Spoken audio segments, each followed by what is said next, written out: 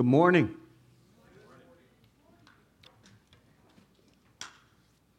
Great job. Great job, Benjamin. Thank you, sir.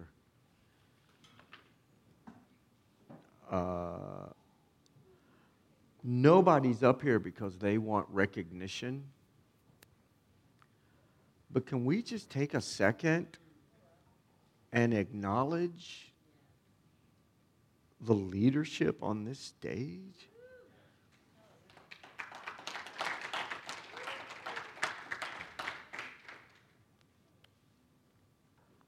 All right. So I'm just going to say that last night, late at night, John, I sent you a text asking if the teens would be up here. So I'm glad you didn't respond to it because we were kind of worshiping, but I'm glad they're here. Last night, late at night, I did not know what God wanted to say to us. And I've said for 22 years when we started the church that I wasn't going to say nothing if there was nothing from the Lord. So that being said, go to the book of 2 Chronicles. Wait, what? That's a real book in your Bible. And let me tell you this, I have no verses on this screen because of how late it was when God asked me to speak about this. So go to 2 Chronicles. Hey, use your table of contents. I ain't worried about it. Almost all of you are using your apps or whatever, so it's a little easier today, isn't it? So in 2007, I preached out of this text. This is not the same message, but I preached out of this text, and it moved me so much that I had to live with it for a decade. So, is it okay if we talk about it today? This is one of the great revivals in the Old Testament, and I believe if you're here at the Body Dayton, you're here because your desire is to see the church turn her focus back on Jesus. Because I ain't gonna lie, if the last 18 months has taught me anything, I have nothing outside of that. I have nothing outside of that. So God said that His glory will be greater in the latter days than it was the former. That's a verse. You can Google it later. He also says the wheat and tares will be separated. So it's not our responsibility necessarily. It's God's. It's God's thing that He is taking care of right and wrong. I'm not saying we shouldn't have a voice. Don't mishear me, because Kim gets really mad when I get misquoted. But the challenge I see as I travail for revival and holiness and purity to come back to God's house isn't going to happen until the people of God hate what God hates and loves what He loves. I mean, I'm a simple man. And can I say, let me step over here. This is my opinion, and my opinion means nothing, and you don't have to write this down. Please don't write this down. But every time the word revival is used, or revelation, revolution is used, it steals the thunder from the word. Because it's just, oh, we've heard that before. Listen, I grew up in the church. At 5 years old, my daddy got saved. And I never missed, oh my gosh, I can't even tell you how many times I went to church a week. Not to mention being on the road with him playing. So they would use the words like revival. And then unfortunately, many of us grew up where they would schedule a revival. Does anybody know what I'm talking about? Am I not up here by myself, am I? Okay, cool. And can I tell you, that's just ridiculous. You don't schedule a revival. How do you schedule a revival? No, God shows up and you either change your life or you don't. I mean, I'm not trying to go in hard on you, but it's like, I ain't scheduling no revival. Maybe I'm just old and cantankerous. John, you with me? Okay, stay with me, man. Because I'm trying to find the guy with less hair than me, so I might just be old and cantankerous. George is acting like he ain't looking at me. Yeah. But I don't schedule no revival. So I want to talk about how they had revival come to a nation. No, not just a group of people, although it starts with a person, but to a nation. Revival will mess you up.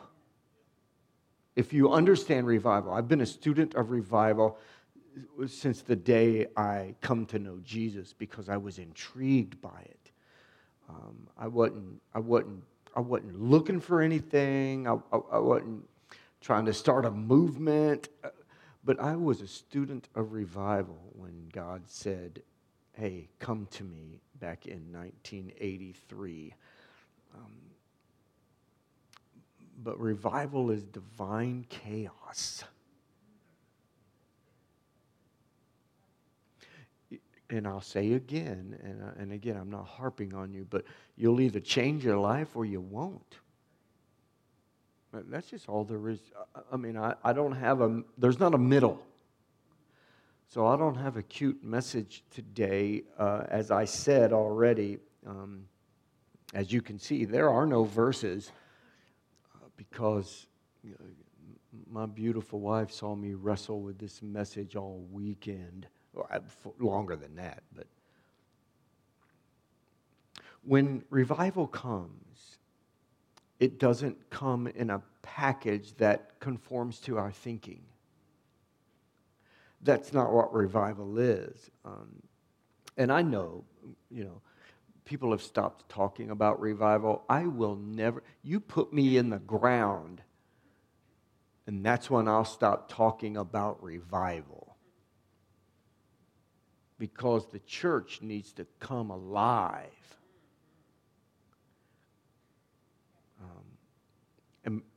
And FYI, we are the church. All these young'uns over here, they're the church. All you old ones everywhere else, we're the church. So we need to come alive and do what we need to do. I'm going to dial it back a little bit because I don't want you to turn me off. Tom, you know what I'm saying.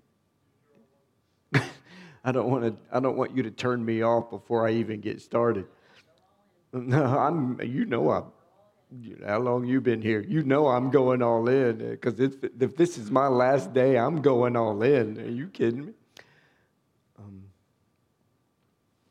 Revival upsets doctrines. Let me rephrase that because that might not be as the church has defined. It upsets dignities. I know you know what I mean. It upsets plans. Revival upsets performances.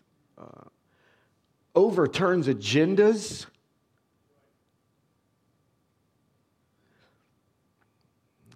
And it even aggravates the comfortable. But I'm shooting for it anyway. And I won't stop until we get it. The background of our text, are you in 2 Chronicles 29? If you're not, I get it. You're probably still looking for it. Who reads 2 Chronicles? That'd be me. The background of our text involves the ministry of a guy named Hezekiah. Hezekiah. Don't name your kid that. Because I would probably make fun of your kid if that was. He was the son of a man named Ahaz, and he was a wicked king. Ahaz was the wicked king.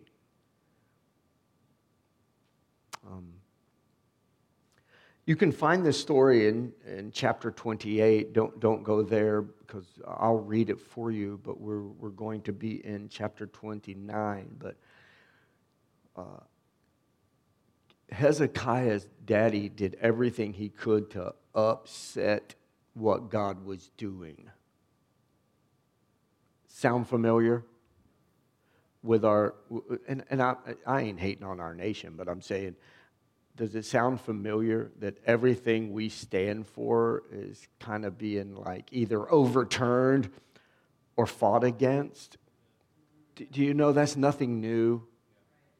That's nothing new. And we think it's the worst time in the world. No, we're about to read it. So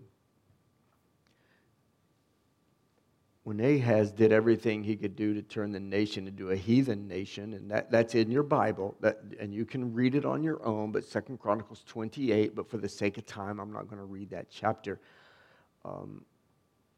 He erected pagan altars and idolatry and everything. Well, let me just, okay, verse 19 of 2 Chronicles 28. The Lord was humbling Judah because King Ahaz encouraged his people to sin and had been utterly unfaithful to the Lord. That's the New Living Translation. Utterly, completely unfaithful to the Lord. He removed all forms of guidance and instruction and worship and everything from the temple. He boarded up the doors so that no light got in. He boarded up the doors so no one got in. He eventually dies. His son, Hezekiah, assumes the throne. I would ask you to follow with me in 2 Chronicles 29. Let's start in verse 1. Hezekiah was 25 years old when he became the king of Judah. Pause. Don't blow by this too fast. He's 25 years old. I'm not going to ask you, and don't raise your hand, where were you at 25? I wasn't qualified to be king of my own life, much less.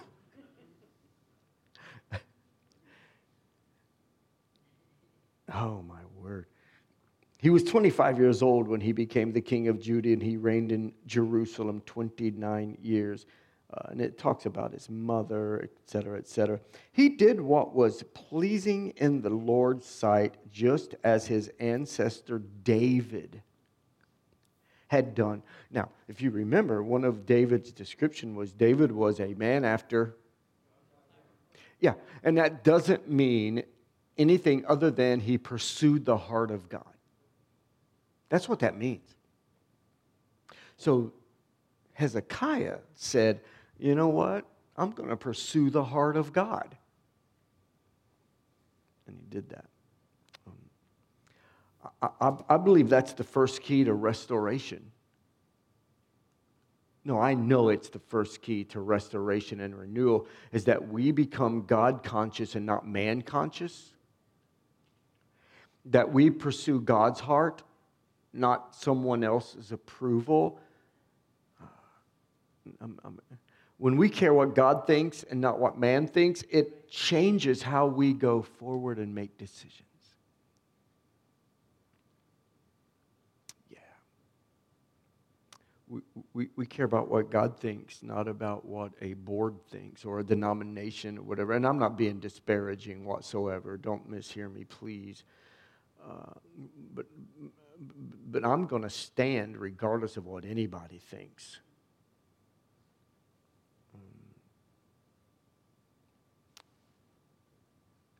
Verse 3, in the very first month of the first year of his reign, Hezekiah reopened the doors of the temple and of the Lord and repaired them. Praise the Lord that someone decided, you know what? I'm fixing this mess. I'm fixing this crazy nonsense. And I think what we're missing is a priority in the church. We got to make the change we want to see. I'm going to say this over here because y'all were sleeping on me on that one. We got to make the change we want to see. Happy birthday, Emma. You hate that I said that right now. I can see it in your face. We got to make the change we want to see. And to do that, we have to know the heart of God. We got to love what he loves and hate what he hates. I don't know a simpler way to say it, but Hezekiah didn't wait a week or a month no, he didn't wait on him getting a pay raise. He didn't wait on him getting a promotion. He did it. And I'm calling the body Dayton to do it. He began restoration in the house of God immediately. Why did he do that? Because he seen there was a need. If you don't, I'm not pressuring you at all. I'm just saying, I see it. So bless you. I'm just saying, let's make the change that we want to see.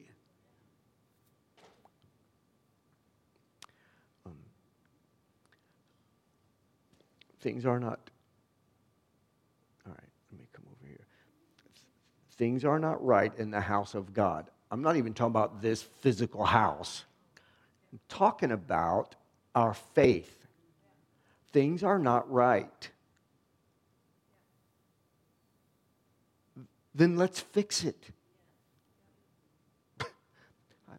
I told Miss Kim, it might have been yesterday, it might have been Friday. The days run together when you're this age. But I told her, I said, I have one message. It's hope. It's Jesus. It's all I have. I don't have anything else. I didn't go to seminary. I'm not saying you shouldn't go, but I never went. I just said yes to Jesus. And I'm like, all right, here we go. I don't even know what's up. I'm a guitar player. That's all I am. I'm nothing more and nothing less.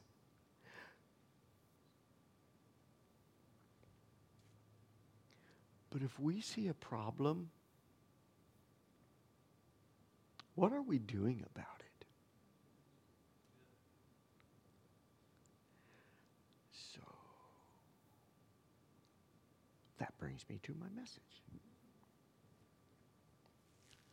Because in our text, I'm sorry, please forgive me, but my OCDs won't let me have this guitar sit like that. Which brings me to my message, because our text tells us if we desire holiness and we desire righteousness and all the things, and I know we have the righteousness of Christ. I don't need you to send me an email.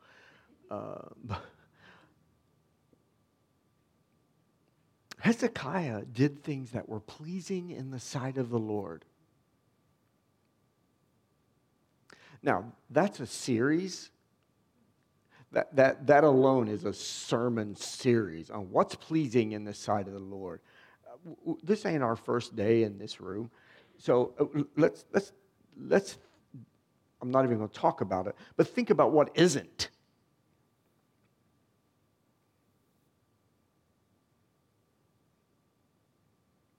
And if you want to see change come to your home and your family and your nation, your community, you got to first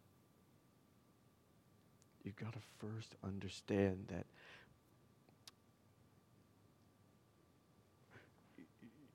believing what you believe, and it's not about what you do, but what you do has to be pleasing in the sight of the Lord, or He can't bless it. That's my point. Or He can't bless it. One of the notes I wrote down in my notes from when I talked out of this passage in 2007 was, we need some heroes in the church today.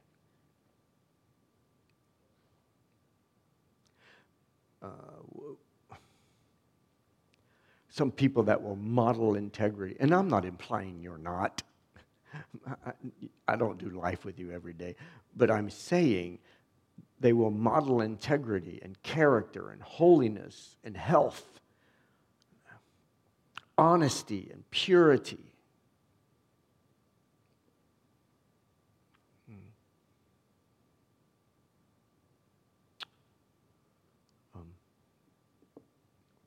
We just need some heroes. We need some Wiggleworths. If you don't know who that is, you can Google that right now. Because whatever he writes is probably more important than what I'm saying right now. Because he was just such a man of God. Simple man, no education. We need some Smith Wigglesworths. We need some Leonard Ravenhills. You're like, I don't know who any of these people are. Then that's bad on us. I mean, you know who all the Hollywood pastors are, who the mega church pastors are. Man, we need some Wesleys and some Finneys that will stand up and say, no,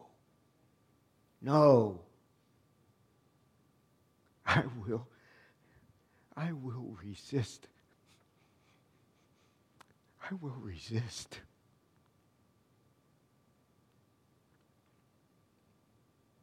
When I was on the road, I was endorsed by a clothing company called Modern Rebellion, and I got so much flack from that because people thought, rebellion can't be in the... No, I'm rebelling against what everyone else thinks. So, no, watch me rebel against that. Obviously, I'm not that popular because of that. And that's all right. The first thing that he does, that Hezekiah does in verse 3 of 2 Chronicles 29 is in the very first month of the first year of his reign, Hezekiah reopened the door of the temple of the Lord and repaired them. He opens them, he fixes them, and he's like, come on in. Yeah. There's a reason the doors have to be open. Verse 5 of 2 Chronicles 29 said, he said to them, listen to me, purify yourselves and purify the temple of the Lord, the God of your ancestors. Remove all of the defiled things from the sanctuary. We don't want to hear this today, do we? We want to become Holy Spirit. It starts with an individual that says, you know what? I'm done. I'm done. I'm done trying to fight my battles. I'm done with this. Basically what Hezekiah did, and I'm going to get there, but he carried out the trash.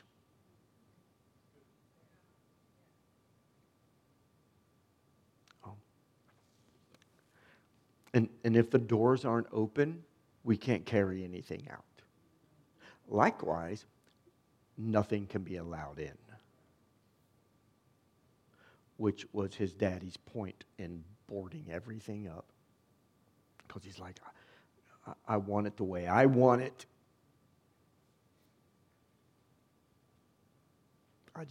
I felt the weight of that. I want it the way I want it. And it doesn't matter what anybody else wants. It doesn't matter what God wants.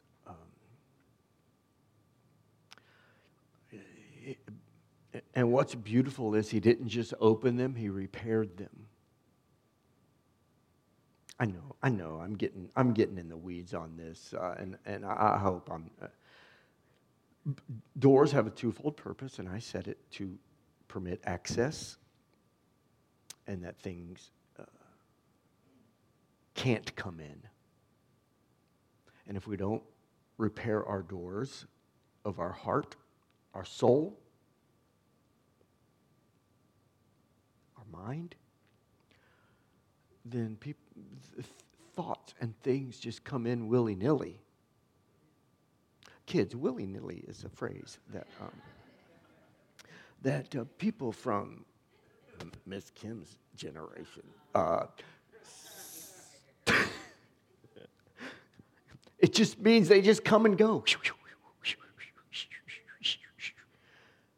So all day you spend fighting the thoughts and the heaviness that you feel in your heart. He's like, I didn't just open the doors, I fixed them. I fixed them. I repaired them. Yeah.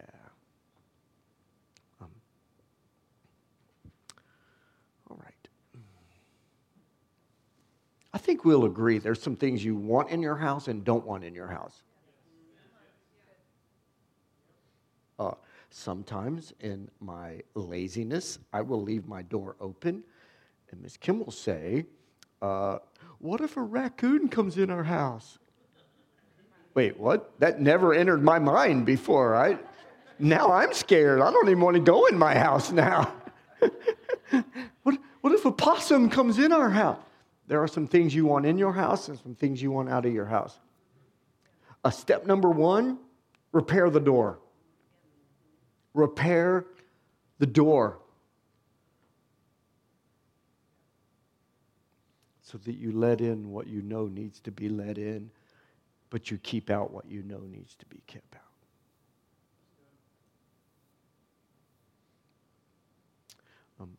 We're talking about the beginning of one of the greatest revivals in the Old Testament, and it started with the opening and the repairing of the doors of the house of God. I mean, I've been doing this for a minute, but you might imagine some of the things I've had to deal with. But I've never had a problem with someone that spent time with Jesus. Never. No, never.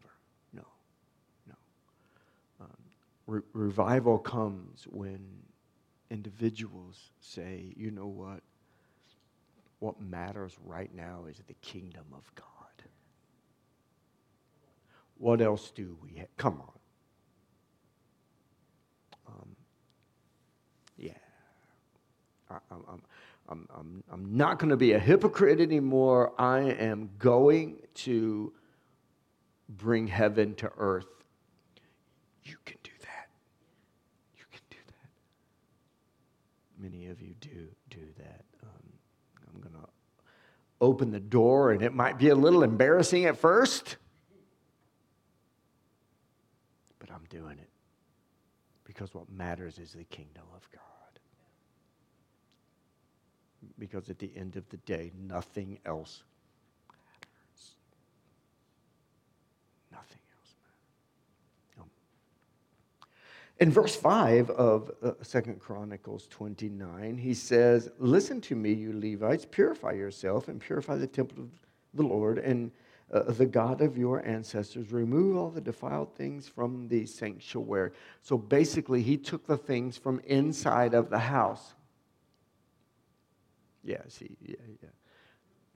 If you read Second Chronicles, especially if you read it in the King James, it's a little more challenging. I still love it. Don't misunderstand. But you'll notice if you read this, he doesn't do anything to the outside of the house. Oh, I'm just going to pause for effect because that's what communicators are supposed to do, I've heard. He did nothing to the outside of the house. He did nothing to the... Are we the temple of God now? Yeah, the New Testament is very clear about that. Therefore, it wasn't that he worried about... What he did was he went inside the temple. He went inside the temple and he took stuff out, John, that was a problem.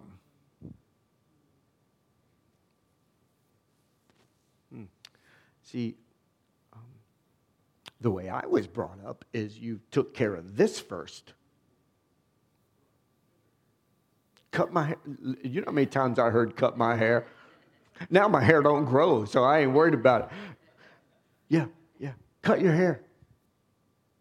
You certainly can't look like this. What? How dare you? But no one had ever asked me about what was going on in here. Ever. And I'm so thankful for how I was brought up. Don't mishear me, please. They taught me some great things about being a dad and a husband.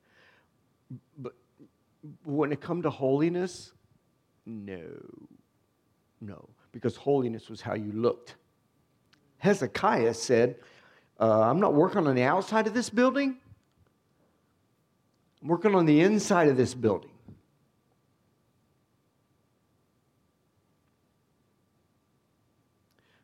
So what on the inside of your temple?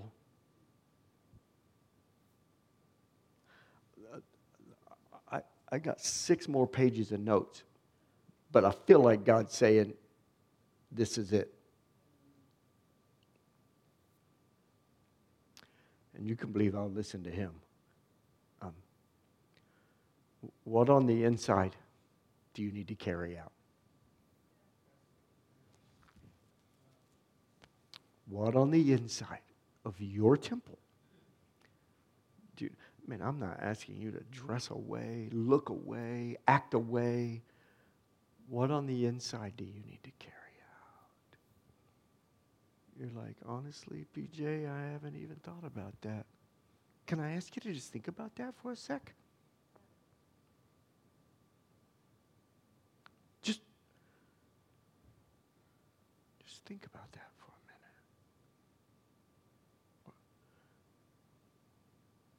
minute. Unforgiveness.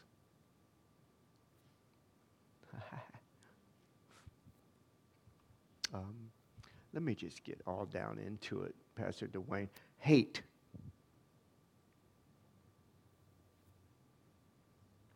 Disobedience. What needs to be carried out? Hey, it's time the church repaired the doors. And we took out the trash. Now, as I told you, I have plenty of notes. And in those notes, it talks about how they all came back and they had this big church service, as we would know a church service. They worshiped and they praised. None of that happened. None of that happened until they cleaned up the temple.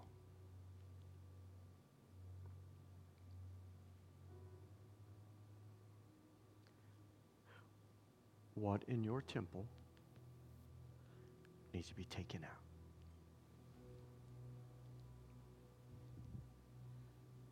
You're like, that's a little heavy, PJ. Can you just say we're all going to heaven? Yeah, I can, but that's not my assignment today.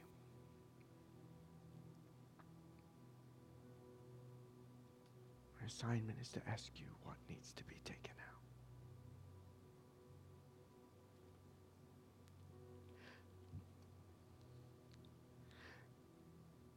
If you've been here a couple of times, you know, I don't talk about anything I ain't had to deal with.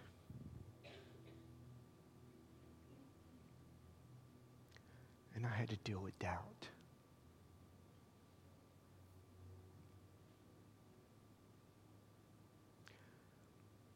I had to deal with uncertainty.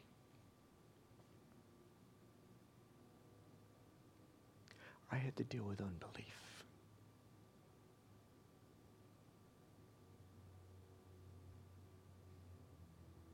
And it is so far behind me, it's not even funny.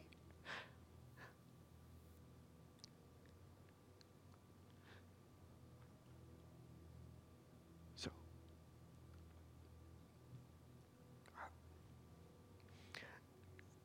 I don't know that I'll ever revisit this again, but I'm not going any farther in my notes.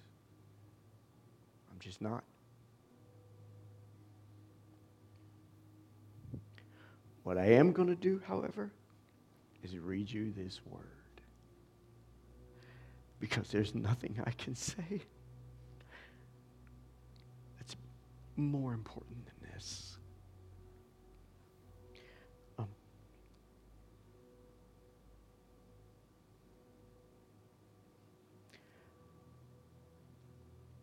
Hezekiah said, our ancestors were unfaithful. I'm not pointing fingers. I don't want you to point fingers. It doesn't matter who did what to you. No, I'm sorry. That's insensitive. It does matter. I'm just saying, in terms of you changing the world, at some point, we just got to go, man.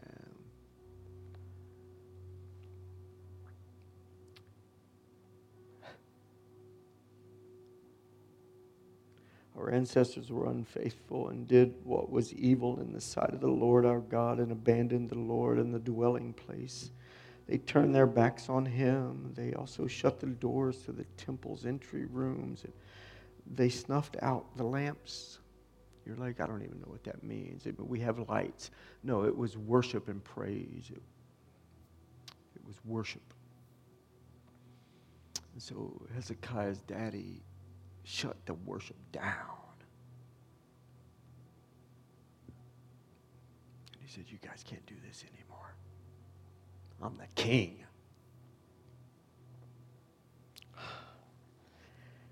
They stopped burning incense, which is the prayers, and presenting burnt offerings at the sanctuary. That is why the Lord's anger has fallen upon Judah and Jerusalem. Can I ask you a serious question? Do you want the anger of the Lord? Oh, you know what we're talking about, right? We're talking about the creator of the universe who could stop all of this with just a thought.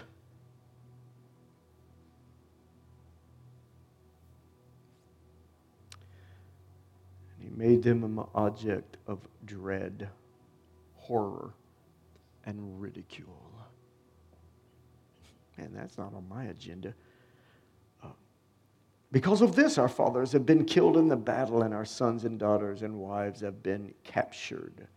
But now I will make a covenant with the Lord, the God of Israel, so that his fierce anger will turn away from us. I'm just asking you today to make a covenant.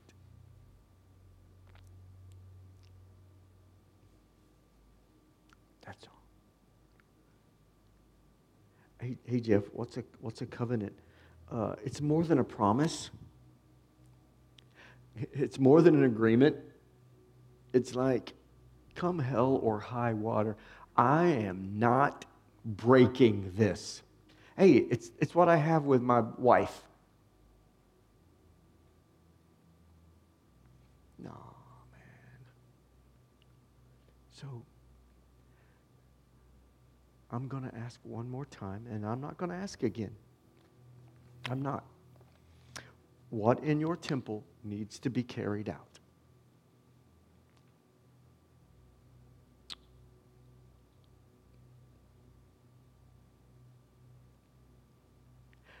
Every head up, every eye open.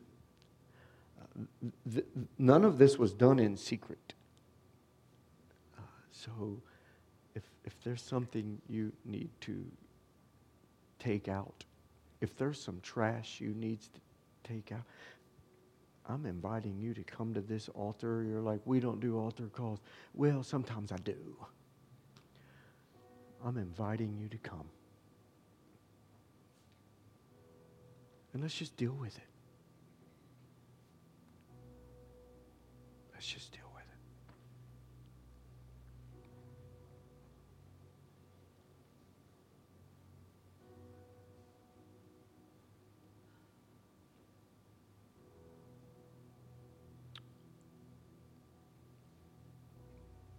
I'll give you some space and some time to take care of what you need to take care of.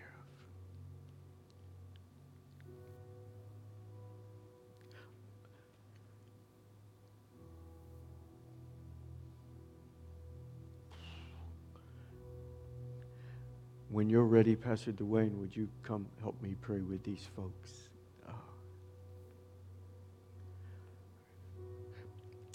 Hey, everybody at the altar, what you're not going to get from any of us in this room is counseling advice. We're going to lift you up in prayer.